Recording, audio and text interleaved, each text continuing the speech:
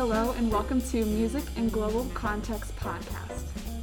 I'm Natalie Heller. And I'm Claire Porter, and today we're hearing from David Pendleton, a ventriloquist based in Fishers, Indiana. He has performed countless shows all over the world, from Amish country to Albania and everywhere in between. Musical numbers play an important role in his act, with songs ranging from American folk music to show tunes. David, tell us how you got started. Where did you learn ventriloquism? So I started learning ventriloquism when I was about 6 years old. I had a record album that taught me how to do it, made by Jimmy Nelson back in the 60s. It was called Instant Ventriloquism by Jimmy Nelson. Jimmy was, at that time, a fairly well-known, famous ventriloquist who had a character named Danny O'Day, and he also had a dog character named Farfel. They were most known for their commercials they did for Nestle's. And it was actually a little jingle that they would sing. So capitalizing on that notoriety, Jimmy Nelson made a record album that really spawned a whole new generation of ventriloquists that are in my age range would point to Jimmy Nelson as being the one that taught them ventriloquism. So I started learning that, just the basic techniques of ventriloquism. What is your musical background, and where did you learn to sing? Music was always something that I enjoyed. I did a little bit of community theater when I was in elementary school. And then when I was in high school, I actually did some musical theater. You know, we had the traditional spring musicals that happened in our high school, and it was this Oklahoma and Guys and Dolls, and so I auditioned for some of those roles, and I was also in the choir in high school, and so I had a knack, I guess, for at least being able to sing or hold a tune. Thankfully, I didn't inherit my father's talent for music. My father is horrible. And we laugh about it every year because he calls me up and sings Happy Birthday to me. And, the old joke about, he doesn't sing in the notes, he sings in the cracks. It's really that bad. He finds notes that nobody else in the world, has ever found. So, my mother was a singer. I mean, she enjoyed singing, and her mother, who I talked about, Aunt Tilly, teaching me Silver Threads Among the Gold, was also a singer. So, I was trained like a lot of people growing up. When I say a lot of people, in other words, not like formal training. So what I mean by that is more, choir and plays and things like that. And performing was just something that I've always done, and my act evolved over time as I got older. Tell us a little bit about the musical numbers in your show. So, yes, I do use musical elements in my show. All of the characters actually sing at some point. There's a song that I do, especially for family audiences, that is lifted right out of a Broadway show, Barnum. So at the show Barnum, there was a song in it that is sung by General Thumb, and it's called Bigger Isn't Better. So it kind of fits, because obviously Mac is this little guy on my knee, and the other thing that I draw attention to with respect to this is because I kind of object a little bit when Mac suggests that he's going to sing it, because there is a lot of B's in that song. Bigger isn't better than anytime there's B's or P's or M's. These are all challenging sounds for a ventriloquist to do or to form without moving their lips. But I feel like I've done a fairly decent job of accomplishing that. And so I kind of even draw attention to it throughout, such that I'm smiling and almost smirking a little bit as Mac sings Bigger Isn't Better.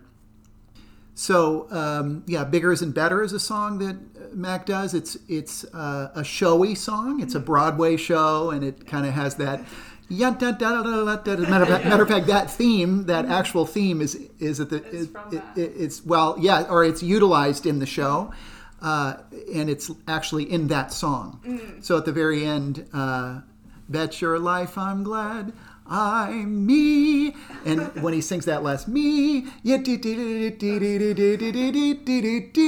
boom, kind of that happy, showy feeling.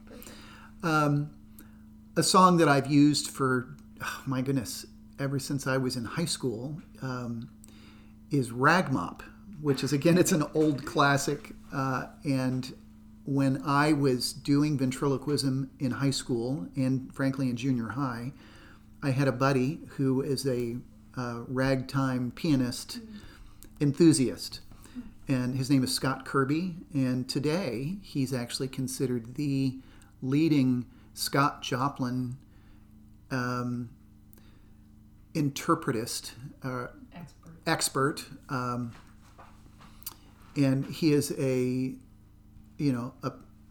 ragtime. Well, he's not just ragtime, but he's a professional pianist and performs all over the country. So Scott and I went to high school together, but we thought it would be fun to do a song that would feature, me showing off a little bit as a ventriloquist, but also him as a ragtime pianist. And so we did Rag Mop, and he would jazz it up or really make it a ragtime kind of, whatever. It has that ragtime feel to it. And the idea with Rag Mop is that it's a sing and response. So it's R, I say R-A, I say R-A, R-A-G, R-A-G. And so I can do it back and forth between two different characters. So I use Mac, and then I have Buford the dog. And Buford, responds to Mac, and then has this little refrain in the middle that goes, Rag Mop, doodly, yada, yada. So again, it's a silly little song, but it's an opportunity for me as a ventriloquist to show off a little bit. I point out, once again, to Mac before he starts, watch the M's and the P's. Those are the more difficult letters. And so it's one of those that I don't want to say it fills time, but it enhances my act as a performer because it gives me that opportunity to, I keep using the phrase "show off," but it's what you're doing when you're on stage. You kind of. That's what people want to see. Yeah, that's exactly right. They want to be impressed. And when I'm doing Rag Mop or Bigger's and Better, I'm not getting laughs. But that's okay. Hopefully they're smiling and they're enjoying it, and they're engaging through that part of it. Aunt Tilly, little old lady character, there's a little song that she does. She actually serenades a guy out of the audience, and I bring a guy up on stage, and Aunt Tilly sits down on his shoulder and sings Silver Threads Among the Gold, which again is an old classic. Darling, I am growing old. And so it's actually my grandmother taught me that song. And I still do it to this day. And it's a little tribute actually to my grandmother every time I do it. What does music add to your show? And what is its function? And so again, the music elements that I use in my show are intended to be something that adds variety and a little bit of texture, if you will, to the act. It's a little break from just, set up and punch in terms of jokes and joke telling. And for me as a ventriloquist, it's an opportunity to, as I keep saying, to show off a little bit, to demonstrate some vocal range, not only as a speaker and as a joke teller and as a puppeteer, but also as a singer. Tell us a little bit about how music and your shows interact with other cultures. I actually have had the opportunity to travel to some different places in the world and do my act.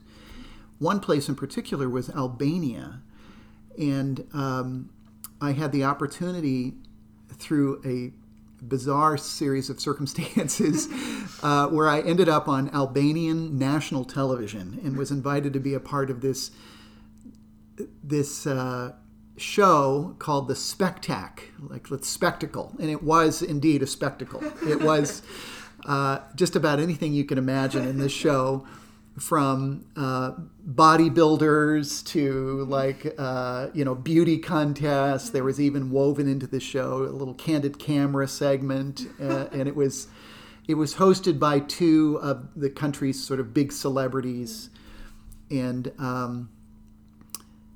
I was in the country as the show was being ready to go on, was going to be produced. I was actually there in that country for a couple of weeks. And with very short notice, they saw what I did and they invited me to be in the show. And they put me in, like, the show, they added me in, I think at a time when everybody would have been watching it. It was like just before they did this giveaway, like a lottery giveaway. And so it's like, if anybody's just tuning in for part of the show, they're going to tune in for that. And so that was when my segment was on.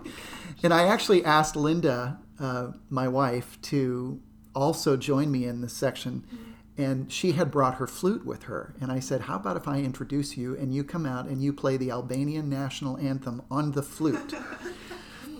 And they loved it. And when we were in Albania, it was shortly after the country opened to any outsiders at all. Oh, wow. And so it was an amazing opportunity. And I think also a reason why it was exciting for them to have this American couple on television, because Americans, frankly, in that country were hardly ever really seen. And this was a time when they were even opening up to getting broadcasts from other parts of the world on television. Wow. So I asked around just for this segment, because I wanted this segment to be something that they could easily connect with. I asked around among my Albanian friends, can you tell me a very simple song that every Albanian would know? And I said something simple like that would be analogous to us, like Row, Row, Row Your Boat. You start that song, everybody knows that song, right? So they thought about it and they said, yeah, there's this song. It has to do with some guy that climbs up on a banana tree named Rafayan Gafiku. Yeah, Rafayan Gafiku was the name of the song.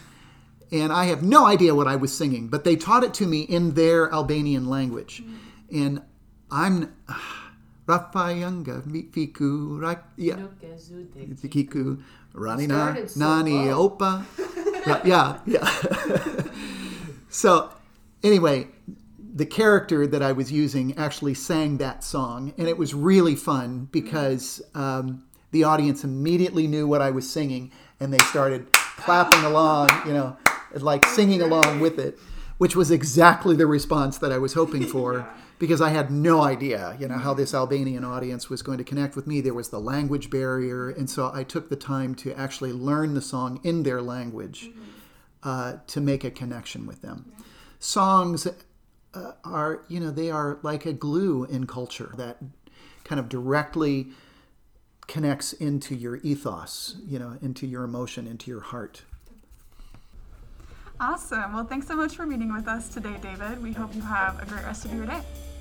If you would like to find out more about David and his act, please visit www.anythingcantalk.com.